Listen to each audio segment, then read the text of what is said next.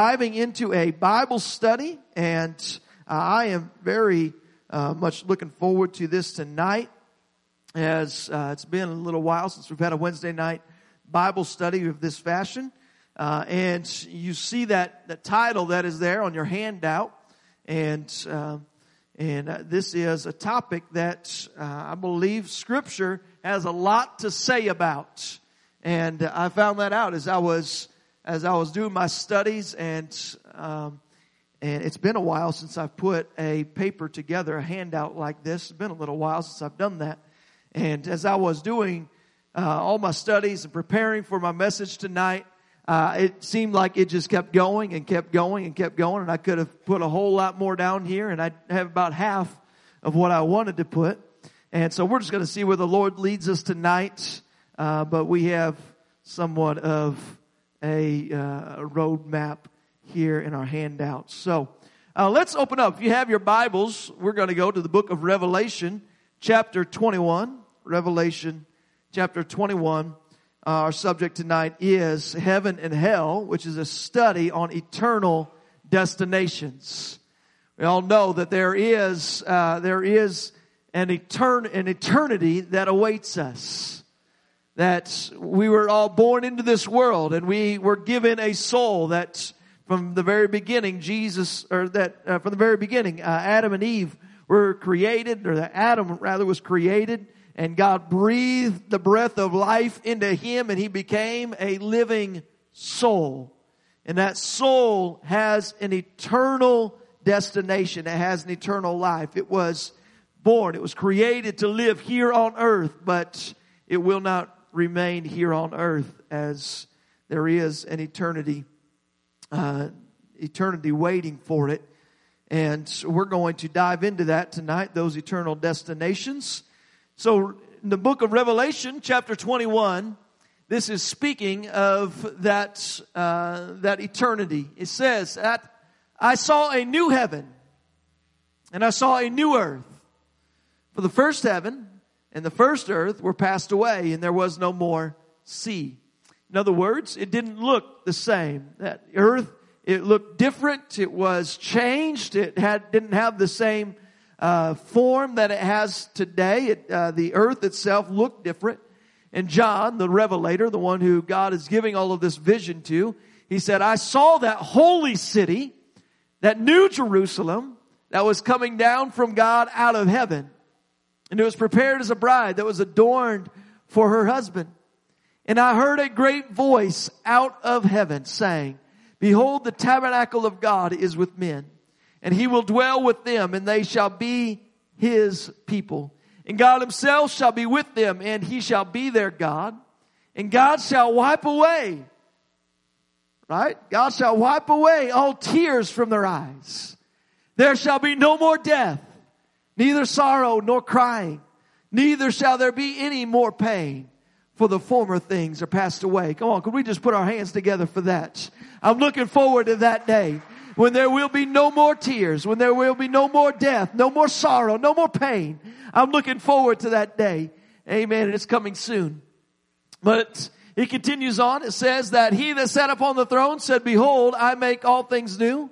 And he said unto me, Write, for these words are true, and they are faithful. He continues in verse 6.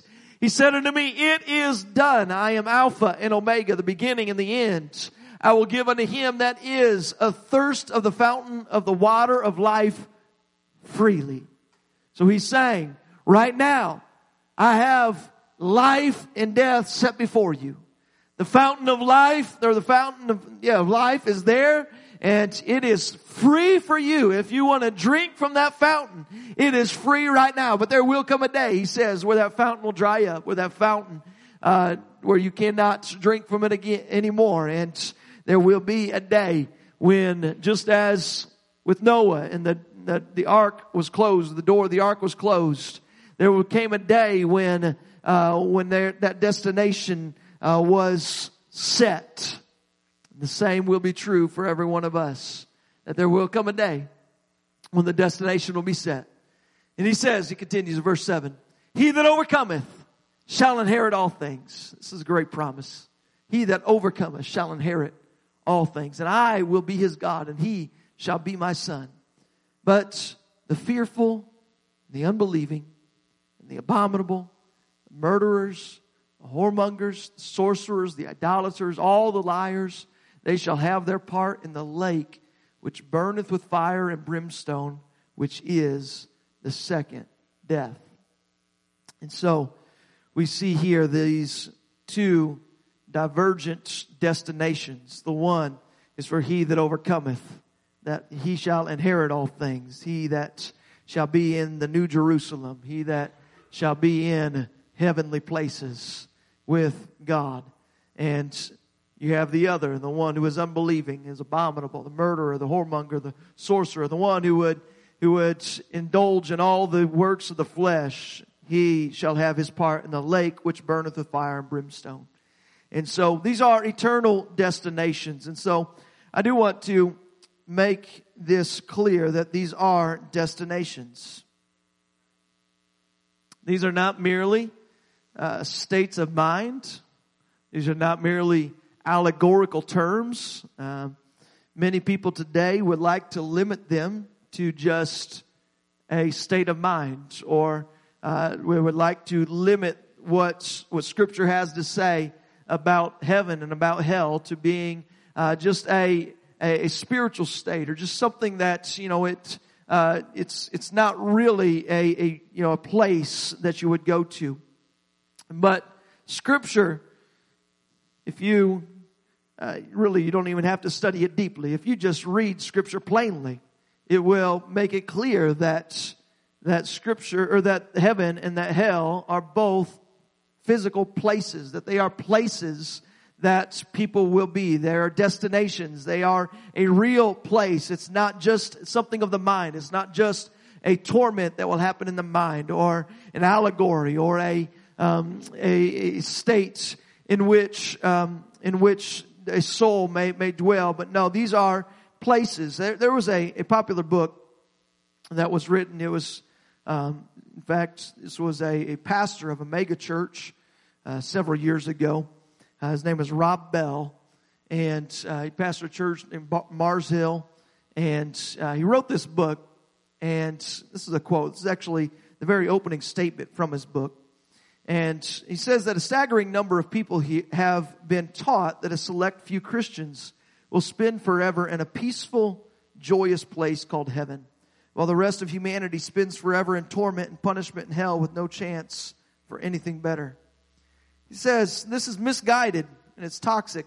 It ultimately subverts the contagious spread of Jesus' message of love, peace, forgiveness, and joy that our world desperately needs to hear. He goes on to tries to dispel this idea of hell. He ended up on Time magazine after writing this book, the cover of Time magazine, as saying that there is no hell. I don't remember exactly what the title was, but I remember seeing that cover on Time magazine, that this mega church pastor writing this book about a hell that is non-existent. A hell that he says, if you look at Scripture, he says really that hell is all these mentions of hell are not a real place that people would go to. But there was, of course, many reactions against this. There were other books that were written against what Rob Bell was stating here. But here's what I would say is that this idea that Rob Bell put forth about a non-existent hell, or a hell that is not real, that is a sentiment here today in our culture, in our world, both in the non-Christian and in the Christian realm. And many who would call themselves Christian, it's hard for them to grapple with the fact of hell. That hell is real, and that hell is a destination where people will go, where there will be souls that will spend an eternity in a place called hell. And it is something that people today try to grasp this, or they struggle to grasp a loving God allowing people to go to hell. And we'll get to this here in a little bit. maybe towards the end, about why a loving God would allow people to go to hell. But this is something that people struggle with. It's something that people wrestle with in their mind about the fact that there is a destination that is hell.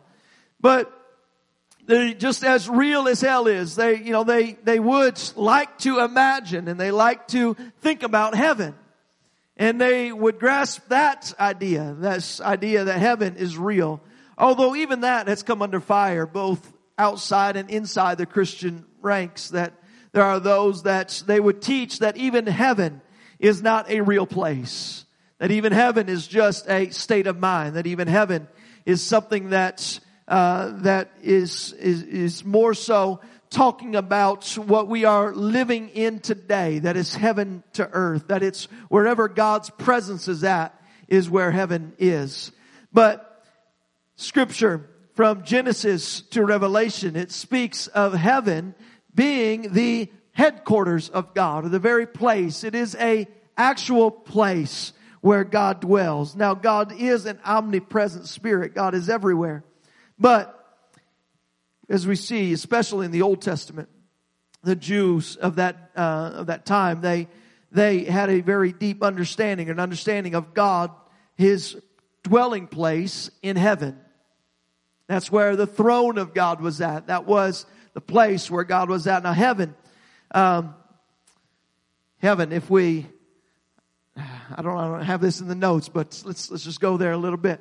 I want to talk about heaven. There's Peter talks about the time when he was caught up to the third heaven.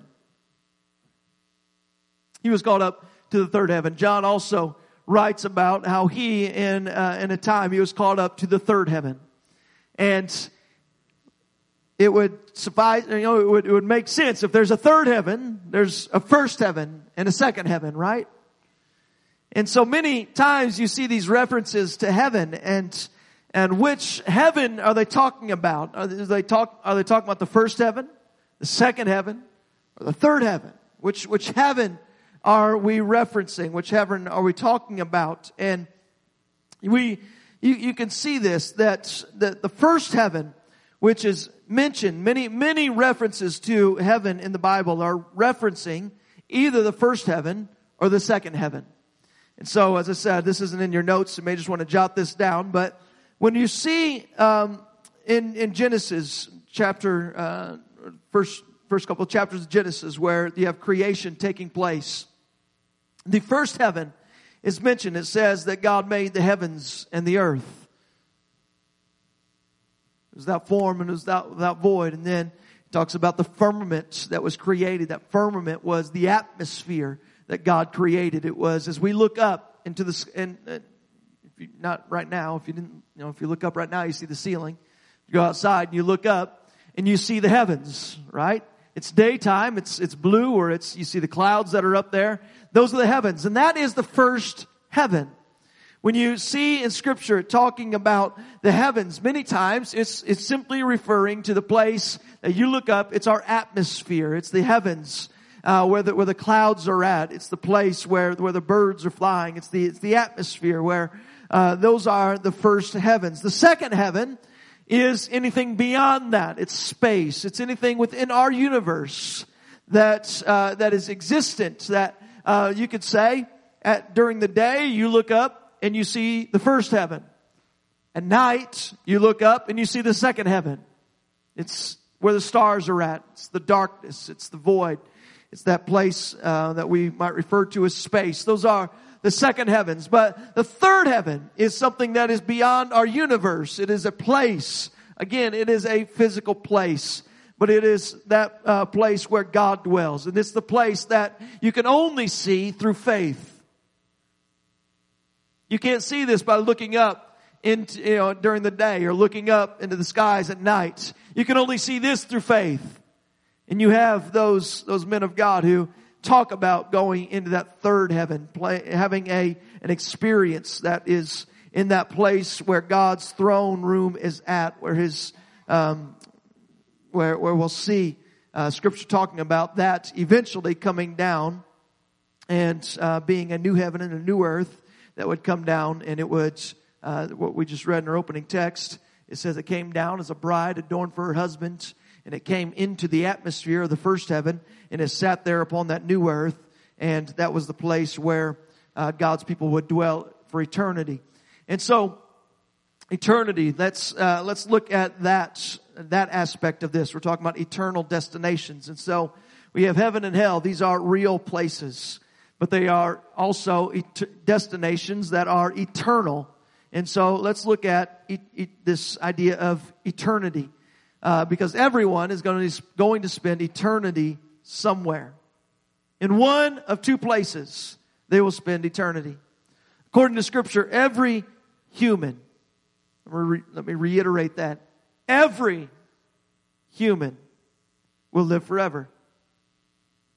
Every human is going to spend somewhere for eternity.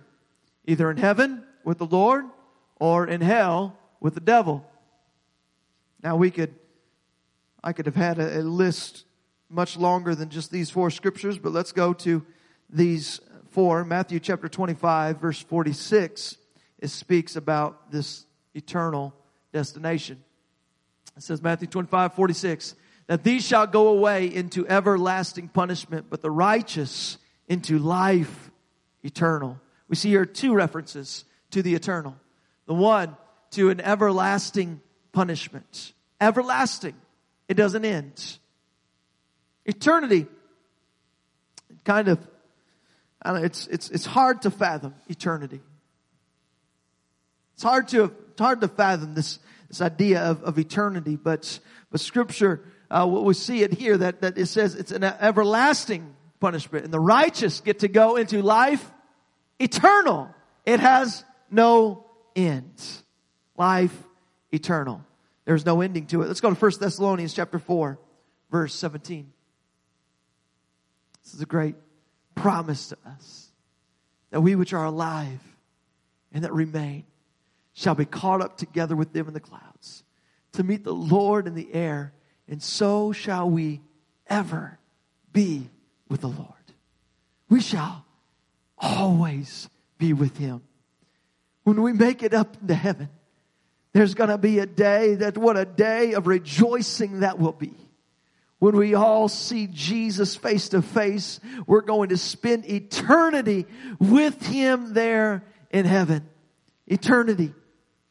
In 2 Thessalonians chapter 1 verse 9, not quite such a positive outlook on eternity, but it is eternity nonetheless. It says, who shall be punished with everlasting destruction from the presence of the Lord. You've been separated from the presence of the Lord. You've been separated from the glory of His power. You've been separated from God. This is a separation from the one who could have saved you. A separation from the one who He gave you every opportunity to come unto Him. It's a separation from God. But there is an everlasting destruction. An everlasting destruction. Revelation chapter 21. Verse 4, again, we're seeing the hope of an eternal life with God in eternal heaven. It says that God shall wipe away all the tears from their eyes. There shall be no more death, no more sorrow, nor crying, neither shall there be any more pain, for the former things are passed away. No more. You see this? No more. No more pain, no more tears, no more sorrow, no more death. No more death. This is eternal. There will be no more dying up in heaven. Eternity is what awaits us. Eternity is what awaits us. Now, we ought to be encouraged by an eternal heaven, an eternal situation where we can be with Christ forever, where I can spend eternity with Him. But just as much as eternity in heaven is real, eternity and eternal death is also real, and it's what Scripture would teach us. And so, I do want to dive into this place, which is the destiny of the lost. The destiny of the lost. There are in Scripture a few different terms that get translated. If you use the King James Version, especially King James Version of the Bible, you'll see 4 different terms, five different terms that are all translated into this one word, which is hell. And these, I was right, it was 4. I almost correct myself, but the first one here is hell. And I wanted to define that, because where we get the word hell, that itself is not a Hebrew word or a Greek word. But the word hell comes to us. It was an Old English word during the times of around 400 years ago when the King James Version of the Bible was written. This word was Helan, Helan, and it was a word which meant to hide or to cover. It was very similar to the words which you would see, which we will get into. These words, Sheol, which is the Hebrew word. This word Gehenna, or of Hades. These words, especially Hades, that word and Sheol are very closely related to this Old English word Helan, which we would now say is hell. We see this word hell appear 52 different times in the King James Version of the Bible. And it's used oftentimes to translate the Hebrew word Sheol and 3 Greek words, Gehenna, Hades, and Tartarus. And so I want to just look at those 4 different words which are all translated into this word hell. This first word is this Hebrew, as you know, the Old Testament, written in Hebrew. And we see often this word come up. And it is a Hebrew word, this word Sheol, S-E-H-E-O-L, Sheol, which means a deep pit under the earth. That's what that word meant very literally, but figuratively, it could mean the realm of the deep. Not necessarily that it was understood to be something that was under the earth, but rather it was the realm of the deep. It was the unseen place. It was the place where it was hidden. It was the place where people would go and they would spend. It was the place of the afterlife. Was this Sheol? And usually when Sheol is translated into hell in the King James Version, it doesn't necessarily refer to a place of eternal punishment. It simply means this is the place where both good and evil people continue to exist after death. So in the Old Testament, the understanding that they had of the afterlife, the understanding that they had of Sheol, hell, was a place where both good and evil people would go and they would spend their life. This is where they would exist after their death. Now, I want to back up just a minute, because it's really important for us to understand that the only place for us to learn about the destiny of the lost is in the Bible. Human science knows nothing beyond death. Human experience is simply limited to life, and it doesn't reach beyond the grave. If we on earth are ever to know what is beyond this life, then we have to learn it from the only one who actually knows, which is God. God is the only one who knows what's beyond this life.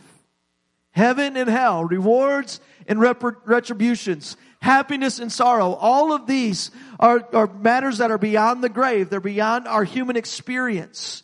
And God is the only one who has valid authority to teach us about this. And we see it in the Word of God. That is the only place that we can go. And I find it very interesting that we have this understanding throughout the Old Testament of Sheol, this place where both the good and the evil people continue to exist in this place of Sheol, this place of hell. And it's more so understood as a place of rest. But what I find it interesting is that it's not really until Jesus comes onto the scene that we get a much fuller understanding of what is beyond the grave. When Jesus comes onto the scene, when Jesus begins to teach, He does not shy away from these eternal destinations. Jesus speaks about them often. He speaks very clearly. I hear, people sometimes, they say that, I don't want, teaching the church. I just want Jesus. I just want love. Jesus is love. Jesus teaches love. Well, Jesus is actually many times very clear about the hellfire brimstone message as well. And not that this is about trying to preach and scare somebody out of hell. I want somebody to understand that God loves us enough that hell is not really ever even designed for us to go to. That wasn't the reason for hell from the beginning. The reason that hell was ever created was to be a resting place for the angels and those that rebelled against God out of heaven. And that's why we can sing a song that the angels cannot sing. Anybody ever heard that phrase? You can sing a song that the angels can't sing? What is that song? Anybody know? Yeah. I hear it over here. It's the song of salvation. It's the song of redemption. The angels can't sing that song. Those angels, they are already sentenced from the very time that they rebelled against God. They were already sentenced. They have no hope of salvation. But we have a song that the angels can't sing because we have an opportunity to be redeemed. We have an opportunity to be saved. So, as long as we allow God to redeem us and save us, then we have that song that we can sing. That is a song that I'm sure we'll be singing on the streets of gold one day, up in heaven. Amen. Talking about Jesus who saved me. So we have this understanding of Sheol, this understanding of a resting place. Again, you can go back to creation. And if you go back to creation, how many days were there of creation? How many days? There were 6, right? And then the 7th was the day of rest, right? So you had 6 days of creation. The 7th was a day of rest. It was a place of rest where God was at. It's a place of rest. Now what was Sheol? What was this place? It was a place of rest. What do we speak of many times when we talk of heaven? We talk about the excitement and all of that. But it's a place of rest. It's a place where there is no more pain. There is no more sorrow. There is no more, none of that. It's a place of rest. It's a place where we come into the eternal rest with God. And so from the very beginning, we see this rest that God enters into. And He invites us into that place of rest with Him. That's what He's doing. He's inviting us into that place of rest. That's what His whole desire and the whole redemption of mankind is to redeem us so that we can enter into that place of rest in which He is at from that 7th day. That He is inviting us into that place of rest. So, better get back to this. So Jesus begins to talk about heaven and hell. He does not shy away from this destination, which is hell. And so we see in the New Testament then these 3 different terms that become translated in the King James Version, at least translated into hell. And the first Greek word that you may see is this word Hades. So Hades was a Greek word that meant not to see. It's a word that literally it means not to see, but it was understood as being the unseen world. And having basically the same definition of that word, that Hebrew word Sheol, it was basically that equivalent to what they understood in the Old Testament of that place of rest, the unseen world, the place where people, they would go after death, and that's where they would spend, that's where they would be in resting. in a place of rest. It was even we see, I don't have this scripture in front of me right now. Let's see, it's in Acts chapter 2. Acts chapter 2, verse 27 and verse 31. These scriptures, they are quoting or they're referencing an Old Testament scripture which used the word Sheol. And in the New Testament, in the book of Acts chapter 2, it uses the word Hades here. And so we see that equivalent. It's very similar to it. You see this word, Hades, it's translated as hell 11 times in the Bible. We see 9 different times that this is used as a general reference to the dead or the place of death. You see, I have the scriptures there. I'm not going to go to them tonight. But you have 2 other times where this is used as a specific reference to the departed wicked. So you have a little bit of distinction where you have at times this is specifically, or this is used more generally as the place of the dead and the death, and you have other times when it's used specifically to reference the departed wicked. It is used to translate the Hebrew word Sheol and 3 Greek words, Gehenna, Hades, and Tartarus. You know what? I think that was a point that was taken from my last one. That was that word hell. But we have this word Hades. Another word, the second word is Gehenna. This is another Greek word that really is a transliteration of the Hebrew words Ge, and Hinnom. Gehinnom is the Hebrew words or the Hebrew phrase for the valley of Hinnom. The Valley of Hinnom. Now, if you understand just a little bit of context of what the Valley of Hinnom was all about. In the Old Testament, during the time of Israel, the Valley of Hinnom was this valley that was just outside, just beyond the place of Jerusalem, the city of Jerusalem. And there was a time in Israel's history when they were offering child sacrifices to this god of Molech, this false god, Molech. And they would bring children there. They would sacrifice them there on these altars. They would throw them into the flames of the altars that were there as a sacrifice to their god Molech. And this became something that you have King Josiah comes in, and King Josiah, he tears down all these altars. He makes a decree, we'll never do this again. And from that day, the altars were destroyed. And what they ended up making was, they turned that valley into a dump heap.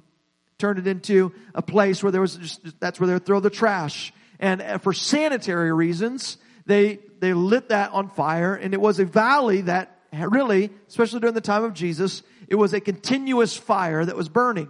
That's where they would throw their trash. They would take it out to the Valley of Hinnom, and there was a continuous fire that was burning there. And so that word Gehenna, or the Valley of Hinnom, became synonymous with a place of, or became synonymous with something abominable, something terrible, something that is so against God, something that is so contrary to God. It was also understood as this place of a burning trash heap. It was this, and this is where we get people like Rob Bell, who he tries to say, well, all these references to hell, they're just talking about this trash heap. They're just talking about, just something of that day, using allegories of if you don't love God, and you're basically going to be separated from God. It's going to be like that trash heap, which you can see so many references in Scripture. They make no sense if the only thing that they are referring to was the trash heap that was outside of Jerusalem. That if they were just referring to that trash heap, then how could that be a place of eternal life, or not eternal life, but eternal death? How could that be a place where it would be the place where souls would go back to? We see this, but this understanding of Gehenna. The next word that is used and translated into this word hell is Tartarus. It's only used one time in Scripture. It's in 2 Peter chapter 2, verse 4. In this, it is actually referenced as a place of where the angels, the fallen angels, would go to. In 2 Peter 2:4. But this Tartarus was the Roman and Greek equivalent of that same concept of Gehenna, that place that was abominable, that place that was a burning lake of fire. It was written to more of a Greek audience or Gentile audience. And so they used a more Gentile word rather than the Hebrew word to understand this concept. But this place, hell, and I don't mean to have us focus so much on hell, but Scripture focuses a whole lot on it, and so I do want to have an understanding of hell, that it is a place of torment. Hell is a place of torment. We have these scriptures, and I'll try to just work my way through these quickly. In Matthew chapter 11, we'll begin there. It says, that thou, Capernaum, which art exalted unto heaven, shall be brought down to hell. For if the mighty works which have been done in thee had been done in Sodom, it would have remained until this day. And I say unto you that it shall be more tolerable for the land of Sodom in the day of judgment than for thee. Okay? Matthew chapter 25, verse 30, and then verse 41. It says, cast ye the unprofitable servant into outer darkness, and there shall be weeping and gnashing of teeth. Verse 41, and then shall he say also unto them on the left hand, depart from me, ye cursed, into everlasting fire, prepared for the devil and his angels. And so you see here this understanding that it was prepared for devil and his angels, but we have those who would reject God being cast into that same everlasting fire. This place of torment. In Luke chapter 16, verse 28, it says, for I have 5 brethren, that he may testify unto them, lest they also come into this place of torment. This is, again, a parable here of the man who was cast into hell. He's begging and pleading that his brothers would not go to that same place where he is at, that place of torment. Mark chapter 9, verse 44. It says, where their worm dieth not, and the fire is not quenched. This is a reference to a scripture that was in Isaiah, where the worm dieth not. It's the place of everlasting torment. It's a place that continues on and on. It's in Jude chapter 1, verse 13, where it says, raging waves of the sea, foaming out of their own shame, wandering stars, to whom is reserved the blackness of darkness forever.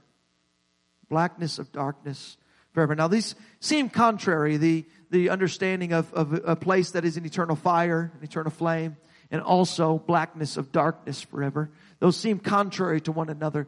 And what I would say is that the concepts that are here are told to us in human understanding, of a human form, of understanding what torment is, what kind of torment this is going to be like. And all I can say is I believe God's word to be true. And if it says that there will be both flames that will be all consuming and the blackness of darkness forever, that both of these will exist simultaneously in that place of torment.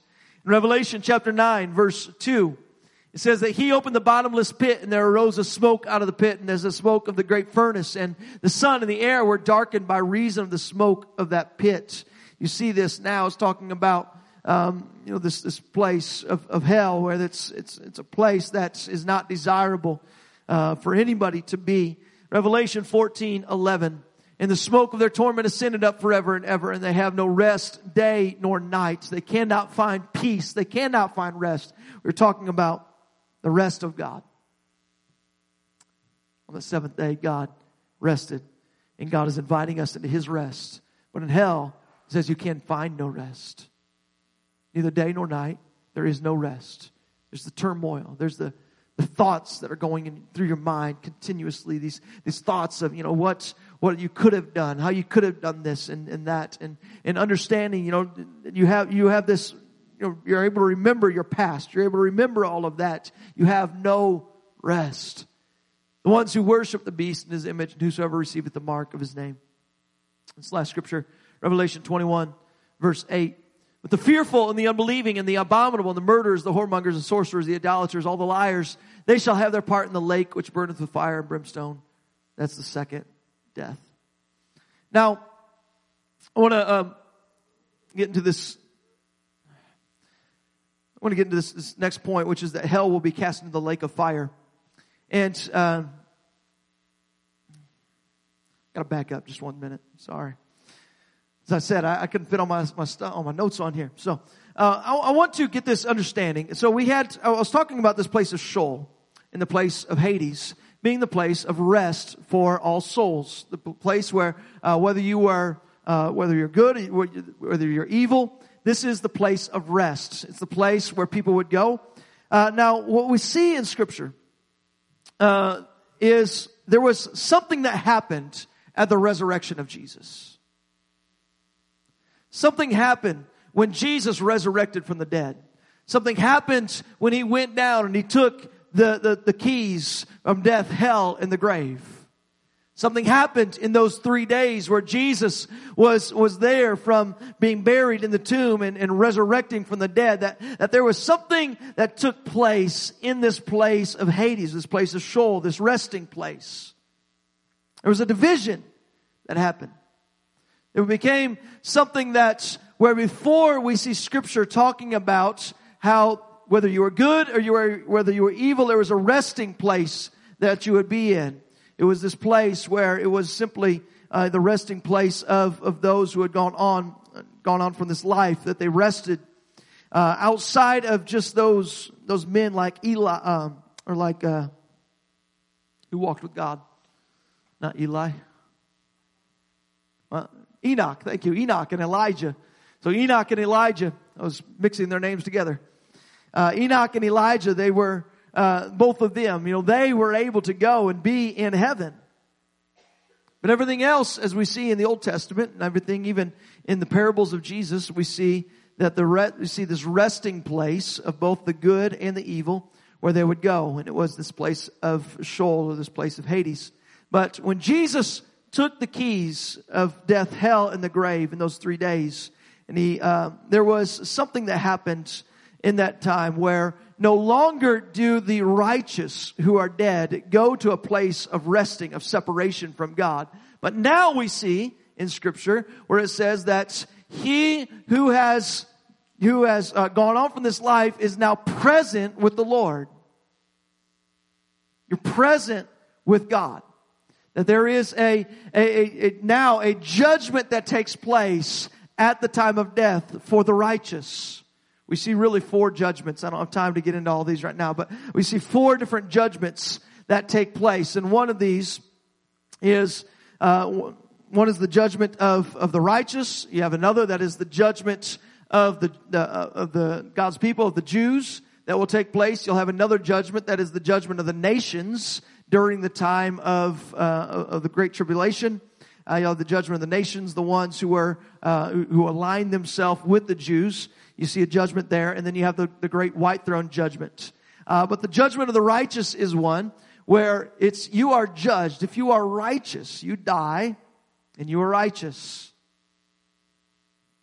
And you're judged at that moment. And you get your eternal reward. You receive your eternal reward at the time of death. There will also be a day when God's going to come back for His people. And there will be that day, that righteous judgment, the judgment of the righteous during that time, when God will rapture His people who are still alive and they remain faithful to Him. And that's a judgment. Now, you say, judgment. Well, how is that judgment? Don't think of it as judgment as in meting out punishment or handing out punishment, but rather He's handing out reward. It's a judgment of reward. God is giving you your reward. We see this during the time when they're writing this New Testament, they had the Olympic Games that took place. And you had the Roman Colosseum that was there in Rome, and you had all these competitors, and one thing that would happen at the end of this is you had the competitors and the ones who had won their events and everything they were competing in, that they would come up, and there was a judgment seat that was there, and it was the Bema. It was this platform where they had the man who was the judge of the competition, and he would hand out the rewards to the winners of the competition. And it was a judgment to them, and they would come up to that place of the Bema, the place of the seat, and they would receive their eternal reward. Not their eternal reward. They would receive their reward. But for us, we will receive an eternal reward. And in that day, if you look at that competition like that, the ones who did not win, the ones that did not receive their reward, they were not punished for not doing it. It was simply that the ones that had won were rewarded. That's the judgment of the righteous. That's the judgment for them. The judgment of the unrighteous will come at the day of the great white throne judgment. That is when it will be a judgment for just those who have died, for all the unrighteous who are in the grave. And there will be a day when the great white throne judgment will take place. And it's in that day, it's following that great white throne judgment, on that judgment day, that hell will be cast into the lake of fire. So we've been talking about hell itself as being this place of holding. And so you have what was before the resurrection of Jesus, a place of holding for all mankind. After the resurrection of Jesus, only hell being only the holding place for the wicked, for the ones who had not been redeemed. You have that is now going to come, and there's going to be the great white throne judgment. And after the great white throne judgment, hell will be cast into the lake of fire. And we see this take place in Revelation 20, verse 11. This is also the time in which Satan and all of his fallen angels, where they will be cast into the lake of fire as well. And this is really where we start off here in this. It says that I saw a great white throne, and he that sat on it, in whose face the earth and the heaven fled away, and there was found no place for them. And I saw the dead, small and great, stand before God, and the books were opened. And another book was opened, which is the book of life. And the dead were judged out of those things which were written in the books according to their works. This is the great white throne judgment. This is the righteous have already received their judgment. They've already received their reward. But now we have the great white throne judgment where the book of life is opened and every man is judged for his works. It says the sea gave up the dead which were in it. The death and hell were delivered. They delivered up the dead which were in them, and they were judged every man according to their works. And then death and hell were cast into the lake of fire, which is the second death. And so this is an eternal judgment, an eternal death. It's not just a place of waiting. It's not just that place of hell where you're in that time of waiting, but now it's been cast into the lake of fire. And along with that, if I would have backed up a couple of verses, we would have seen that the devil and his angels were also included in this place of hell that's being cast into the lake of fire. Now we're got to come to a close here quickly. And we're going to get to heaven. The title of our study tonight is Heaven and Hell. And I'm just hardly touched on heaven. We're going to get there. Not tonight, though. But how can a good God send people to hell? How can a good God send people to hell? I've heard people ask that as if they're the first ones to think of this conundrum. Somebody like, man, we're going to dismantle all of Christianity because they talk about this good God. And yet there's a good God who would send people to hell. That cannot equate. It cannot be real that God would send people to hell. And yet we see through Scripture the clarity that comes through Scripture about the existence of hell and the fact that God will send, that there will be people who will go to hell. In fact, that question, as I say, it's been posed, to me at times, and as if it's a new question. But that is not a new question at all. Because in fact, that was the very first question that was ever asked. Maybe not exactly that. But the very first question that was ever asked was a question from Satan to Eve, where he said, does God not want you to have this very thing? Is God keeping you away from this one thing right here that could open up your eyes and it could give you everything? He asked her this question about really the undertone of this question that he's asking is God a good God? Is God a just God? Is God holding something back from you? Is He keeping you from something that is good? And God, in fact, He is lying to you. That's really the question that Satan was posing to Eve. He's saying God is lying to you.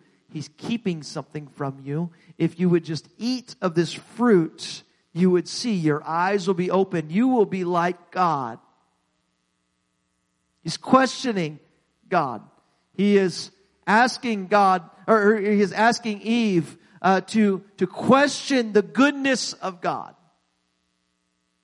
And he's saying, if you would just eat of this, then you will see that God, He is not truly, or He is not being fully truthful with you.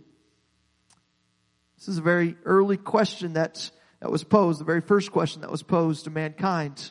And the same question about the truthfulness of God or the goodness of God is still being asked today. Is God really good if He would send people to hell?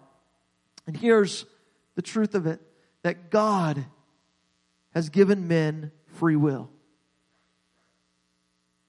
And it's not that God sends people to hell, but through free will, God allows people, a fallen person who has been separated from Him, He allows him grace, and He extends mercy to him. He gives him opportunity after opportunity to come to Him. He extends mercy over and over and over and over and over. And God is not willing that any should perish, but that all that would come to Him and have everlasting life. God's will is that nobody would go to hell. That is God's will. That is God's desire. That's what God wants. God wants everyone to come into that place of eternal rest with Him. God wants everyone to, there's room enough for everyone in heaven. There's not a limit to the doors of heaven. God says, I want everyone who has ever been created, every soul that I've ever breathed life into, I want them to walk through those pearly gates and to be reunited with me. That is God's will. But God said, it's your will. It's your will. I came across this quote from C.S. Lewis. He says, I would pay any price to be able to say truthfully that all will be saved. But my reason retorts, without their will or with it? If I say without their will, I at once perceive a contradiction. How can the supreme voluntary act of self-surrender be involuntary? If I say, well, it's with their will, then my reason replies, how if they will not give in? God's not going to go against your will. And God has made us humans to have free will. And if it's God's, if God is a just God, which means that God is a righteous judge, then there must be consequence, or there must be penalty for those who would be in sin. For God and sin do not equate.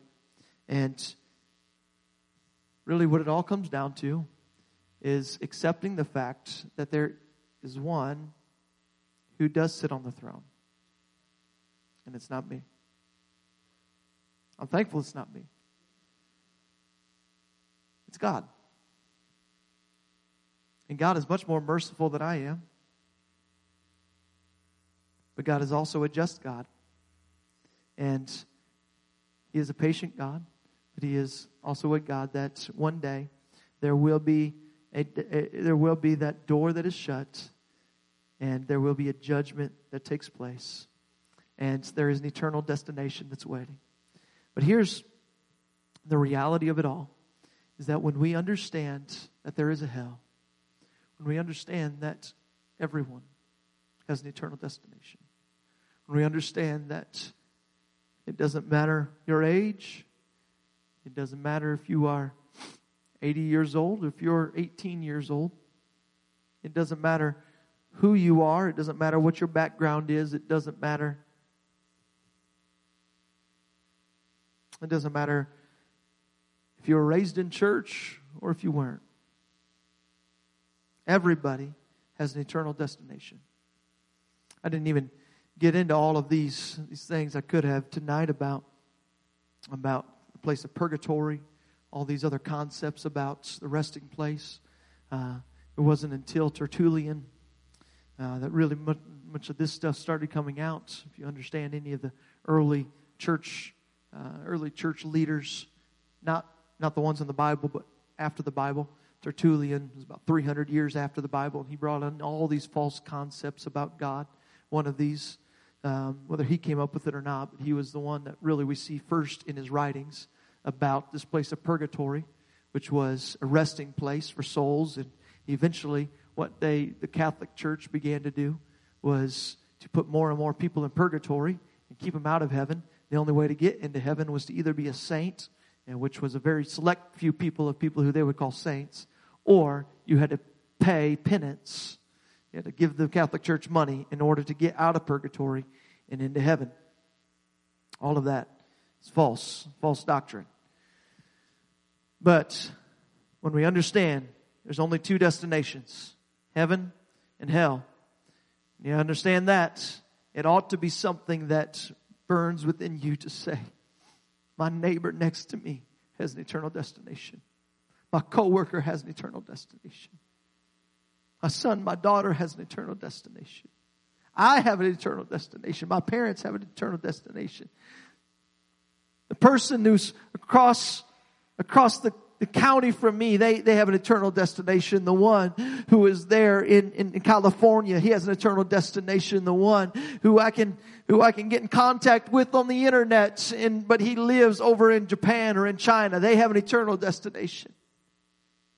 Every one of them has an eternal destination. And Paul, he began to realize this, and that's why he said in Acts chapter 20 verse 31, he says, therefore watch and remember that by the space of 3 years I cease not to warn everyone night and day with tears. This is what drove Paul on his missionary journeys. This is what drove him. This understanding that there was an eternal destination, that there is an eternity to account for. He says, I cease not to warn everyone night and day. I cried about it.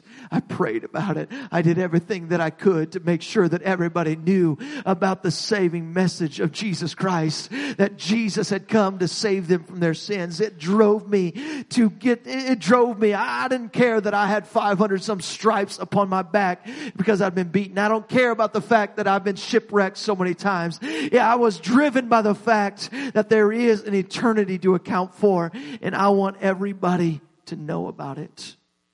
That is what drove Paul. And let's just stand here in this place tonight. There's a heaven to account for as well, and we're going to get to it. Amen. But I want us tonight to have this in view, that there is an eternity. The reason I dove into some of this tonight in the fashion that I did is because there are false concepts, there are false ideas out there in this world about hell and about heaven. And I want us to have an understanding straight from the Bible about heaven and hell, and to understand that these places, they're real. These places are real. And let's keep our eyes focused on Jesus. Let's just lift up our hands in this place. And I just